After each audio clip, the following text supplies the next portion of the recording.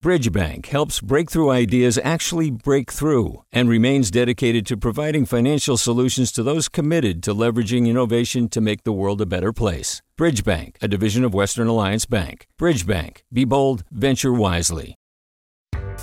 Hi there, I'm Randa Abdel Fattah from Throughline. If you're listening to this podcast, you know that KQED produces exceptional storytelling that keeps you informed, inspired, and entertained. Their podcasts cover issues from your neighborhood to the entire country and everything in between. Support this work today. You can help us continue to bring quality podcasts to your ears. Just head to donate.kqed.org/podcast. That's donate.kqed.org/podcast. From KQED. Mic check, check one, check two. Are we here? All right, we're here right now. Ish. Hey, what's up, y'all? Welcome to the latest episode of Right Now-ish. I'm your host, Pendarvis Harshaw. Today, we're taking you back to school. This is the season for new school clothes, new school supplies, as well as new sweet memories. You know, the joys and trials of making new friends, getting into childhood mischief, and learning the 3 R's, as well as my favorite thing, childhood literacy. It was the first day of summer Vacation. You see that? vacation. I'm going to brag right now. That's my kid reading. We check out new books from the library every other week, and this one is new to us. It's called Alejandra Fights Back. It's about a 9-year-old girl seeing that her neighborhood is changing. She and her mom get an eviction notice, but Alejandra doesn't let that stop her. She rallies her community to help. Alejandra Fights Back. This book is all about equal Right. This book is already about equal rights. And the book that you're hearing is illustrated by East Bay artist Robert Liu-Trujillo. He paints everyday scenes from a kid getting their first haircut to playing by Salt Creek. The scenes of childhood. Finding the stories that speak to your lived experience, that's what we're talking about today. It's important to know where you come from. It's important to exercise your imagination, read for fun, and really be able to go other places.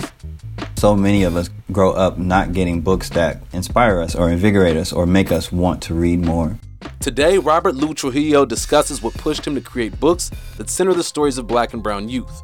He's a specialist of kids literature. Kids Lit, as they call it.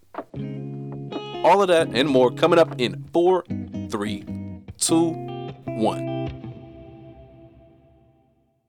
Hi, I'm Sasha Coca, host of the California Report magazine. Every week, we bring you stories about what connects us in the giant, diverse Golden State. Because what happens in California changes the world. I love this place. We were once seen as like the place to be, California. The land of milk and honey. That's where you go to Sunshine State, but we just have challenges right now. KQED's California Report magazine. New episodes drop every Friday, wherever you get your podcasts. Hey, it's Glenn Washington from Snap Judgment. And if you love what you're hearing, and I know you love what you're hearing, please consider becoming a KQED member. Get special access to cool events, behind-the-scenes footage, and so much more. Plus, you'll sleep better at night knowing you did your part for the community you depend upon. It's in you. Please be in it. Visit donate.kqed.org/podcasts to sign up now. That's podcast with an S. Thanks. Right Now-ish. I grew up as a kid who didn't like reading. I actually hated reading and didn't want to mess with it at all. When I became a dad and started getting books for my son, who inspired me to want to get into this, I was really frustrated that there weren't more books about kids like him and about kids like me. And I was thinking back when I was a kid, it made a connection for me as to why I did not enjoy reading very much. And I didn't really enjoy it until I got to college. When I decided to, get into kids' books, I really had that in mind, like wanting to make some books for the younger version of me, make some books for my son and for other kids like us so that they could find something first that was like a reflection, but also like, wow, this is fun to read. When I got into it, I thought I'll just get into the business, I'll just get into the industry and just draw and just paint and just do the visuals.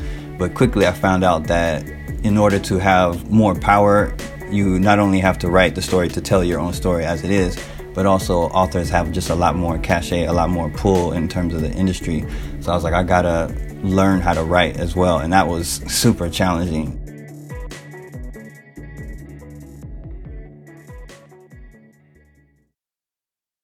Because I've written papers, like academic papers, I sometimes have to scale myself back, like, oh, okay, I'm not writing for college right now. I'm writing for the general population.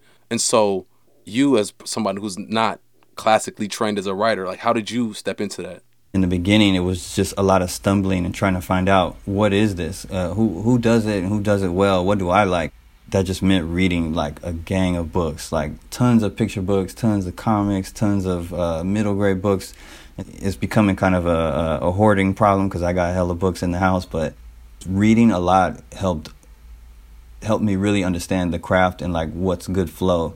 And then I think being a parent too, if you read a book with your kid, most people know there are certain books that are like, all right, cool, we'll read that one. If there's a flow to it. And there's other books that your kids pick up that you're like, not that one again, because it's just super long. It's too many words. It's just, it's not fun to read. You end up hiding that book. So there's some instinctual knowledge there. And then there's just a lot of reading what great writers are doing. You're hella funny. That bedtime story can turn into like you're reading like the Iliad or something, like the Odyssey, Exactly. You're like, for real? Like, I sometimes do that thing where I turn the page, but I grab 3 pages at a time. Like, skip. Exactly. When you made the decision to be a kids lit author, you were taking in a lot of books. What were some of those foundational titles? There was a lot of visuals that spoke to me. So one of them is Kadir Nelson. He's an incredible oil painter, and he does things that are very realistic and things that are kind of exaggerated. When I first saw his books, he had stories that a lot of times were about Black history, sometimes about historical figures or times in slavery, but sometimes were very imaginative stories as well. And when I first saw his stories, I was just like, wow, that is just amazing.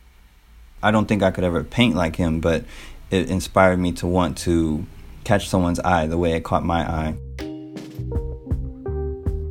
On the writing side of things, Robert says that he got his inspiration to write stories for his drawings after he read the work of a legendary science fiction author.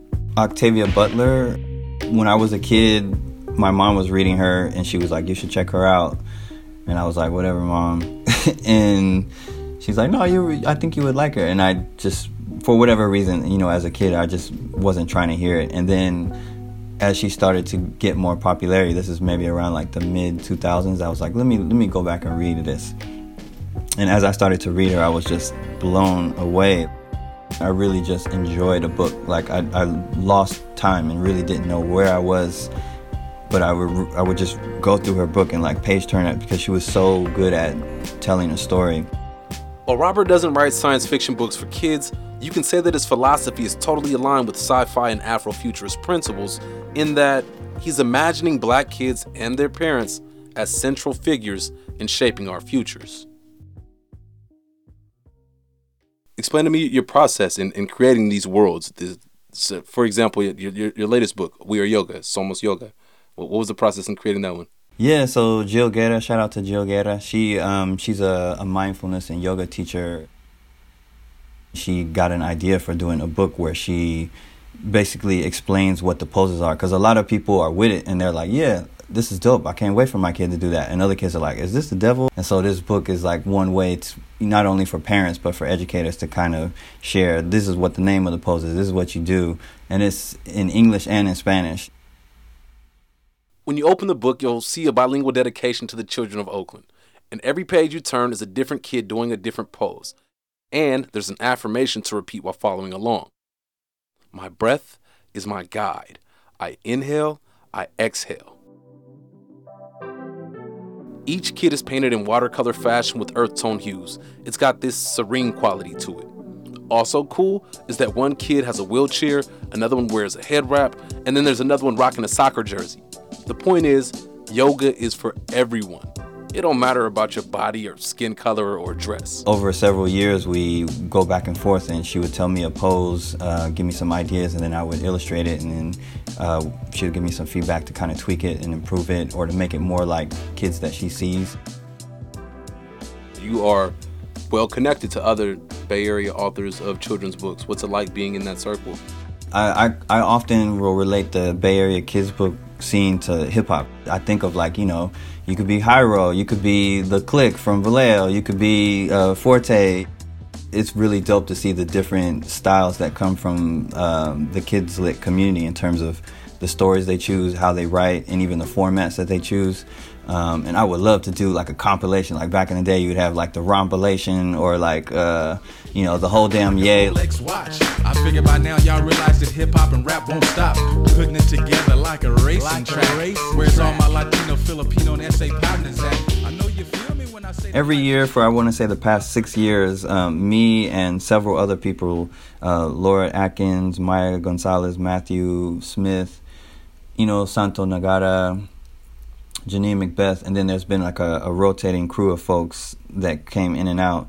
We organized something called the Social Justice Children's Book Holiday Fair, and that's basically all volunteer-run event where we bring kids' book authors and illustrators together, literacy organizations, and sometimes performers like Alphabet Rockers or drag queens will come and read, and then we get a bunch of local Bay Area people who make books together and just give them opportunity to sell.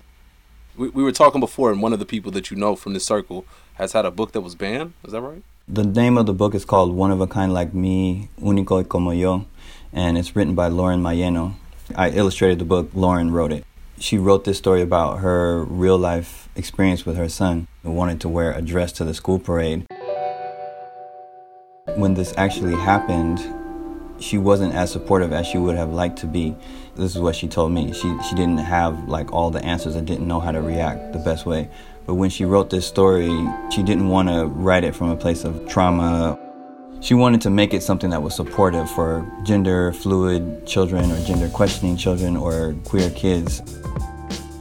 The story is very matter-of-factly supportive. Both her and her father in the story, who's the child's grandfather, are like, yep, let's do it. The power of that book is that not only is it in English, but it's in Spanish, is that it brings that conversation to lots of children. And when we've presented, there are kids who will say, like, can you do that? And we're like, can you? And then other kids will be like, yeah, you can do that. You can totally do that. The kids get it. They understand it. Even if they don't get it, they instinctually know the questions to ask, because sometimes they'll ask us, and rather than say, here's what it is, we'll reflect that question back to them. They're super sharp. They're super intelligent. They're very curious, and they're very open-minded.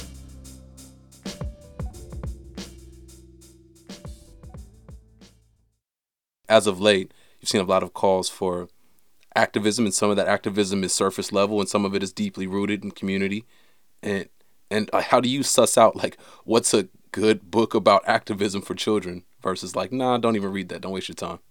Ooh, I love this question, because there is a gang of people jumping on the activism bandwagon to be like, yeah, we all about that. But I think the great place to draw the line for children is to show them not just beliefs, but action. So it's not just a protest, but it's like bringing it to City Hall, or it is like organizing, or it is a concrete step that makes a small, even if incremental change. Because a lot of them will be like a book about flag waving, basically. It'd be like, yeah, we're down with this. But for like kids to understand, it's not just an individual, but a much larger system at work. Who are we bringing the fight to, and why? And so I love when kids' books can kind of throw that in there and illustrate it and not hit you over the head with it. Again, we're not trying to like make kids be professors when they're children. It should be something they read and enjoy and be for fun, but it should also challenge them and their parents, so to speak. People can quote statistics and stats and give you a study about something, but if someone tells you a really human story about what someone has gone through and you feel their emotion and get a human connection and kind of step into their shoes, you remember it a lot more and understand it better, I think. Have you ever come across a children's book that eloquently discusses an issue, a topic, better than you could have done, and so you rely on that to explain something to one of your children? I mean, one that comes to mind is The Best That We Could Do by T. Bui. She's a local Bay Area author and cartoonist. And her book is about, her family's forced migration from Vietnam. So even if you don't understand the national or international policy of the U.S. and how it affects other countries and why there's so many Southeast Asians in the Bay or in Minneapolis, if you read that book, you get an understanding of what some of those families went through and what people are still going through because trauma can be passed down. After reading something like that or any book like a heavy topic, how do you debrief? I think it varies on their age group. Like when my son was younger, I would have said, what are 5 things you heard from me? And he would have been like, yeah. The older they get, the smarter they get. So he knows when I'm trying to like put my teacher hat on and be like, let's discuss this. And he's like, man, please, I don't want to discuss this. I think what is helpful to do is to appeal to their intelligence or their interest and kind of like maybe make an argument and see if they agree or disagree. Like, I thought this was really great. Do you agree? And they'll be like, no, I don't agree at all. Or they could be like, yeah, here's why. And I think that's a good way to get the convo going.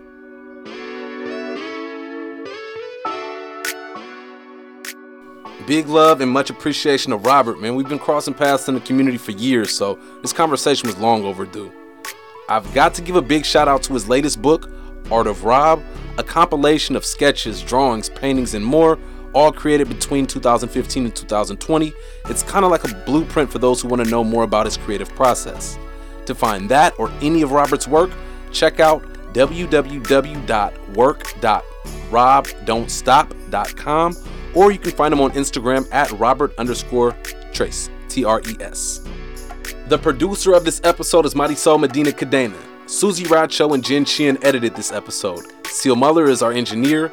Our engagement team is Justin Ebrahimi and Ria Girawal. Our engagement intern is Amara Ibianasi. Our production intern is Corey Antonio Rose. Kiana Mogadam is our senior producer of podcast.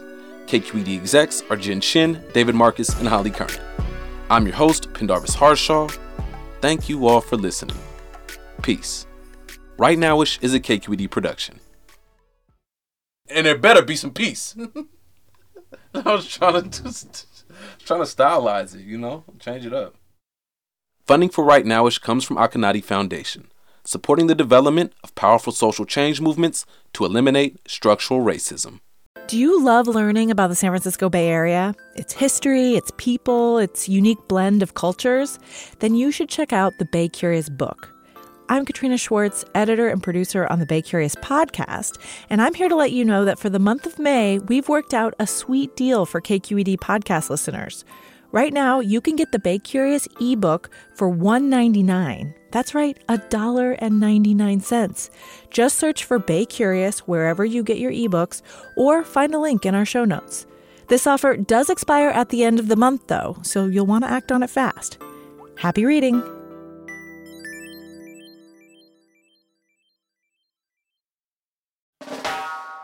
Hey, what's up? I'm Pendarvis Harshaw, the host of KQED's Right Nowish podcast. Donations keep independent journalism alive and healthy, and you support outstanding journalism when you support KQED. So if you haven't yet, check out donate.kqed.org/podcast. That's donate.kqed.org/podcast.